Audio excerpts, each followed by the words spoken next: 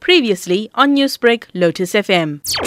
Although reeling from the loss of lives of almost 70,000 people who have succumbed to the COVID-19 pandemic, last night President Cyril Ramaphosa relaxed the lockdown regulations, insisting that the country has now passed the peak of the third wave as the number of infections are declining. Cabinet, after receiving all these recommendations, decided that the country should be moved from adjusted alert level 4 and be placed on adjusted alert level 3.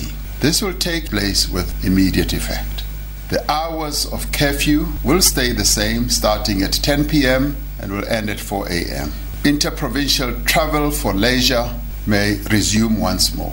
Non-essential establishments such as restaurants, taverns, bars, and fitness centers may be opened. Gatherings will be allowed but will be limited to a maximum of 50 people indoors and 100 people outdoors. He said government will ramp up its vaccination program, with people between the ages of 18 and 34 now scheduled to start getting their jabs from the 1st of September. In the coming weeks, we will substantially increase the rate of vaccination. We will now allow people between ages 18 and 34 to be vaccinated from the 1st of September 2021. We are now able to allow people who need to be vaccinated to present themselves at vaccination sites without an appointment and be registered and vaccinated. Within the next 2 to 3 months, we are scheduled to receive around 31 million additional doses from Pfizer and Johnson & Johnson. This supply pipeline means that there will be sufficient vaccine doses available for the rest of the year. And it was a smile in the face of the unemployed as the president announces the reinstatement of the 350 social relief grant.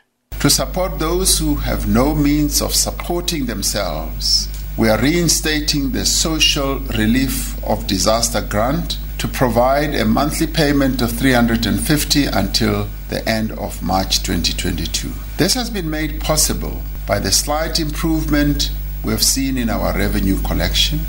We are expanding the number of people who are eligible for this grant by allowing unemployed caregivers who currently receive a child support grant to also apply. Details of the reinstatement of the grant, including application and reapplication, will be announced shortly.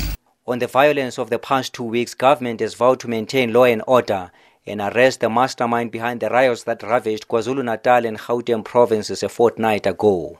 The president said specialized police units have been appointed to investigate the events, which saw the destruction of public property with malls looted and some roads linking the two economic hubs blockaded. President Ramaphosa used his address to urge South Africans to join hands and work together to build a country of their dreams. I am Ntebo Mokobo in Johannesburg. Newsbreak, Lotus FM, powered by SABC News.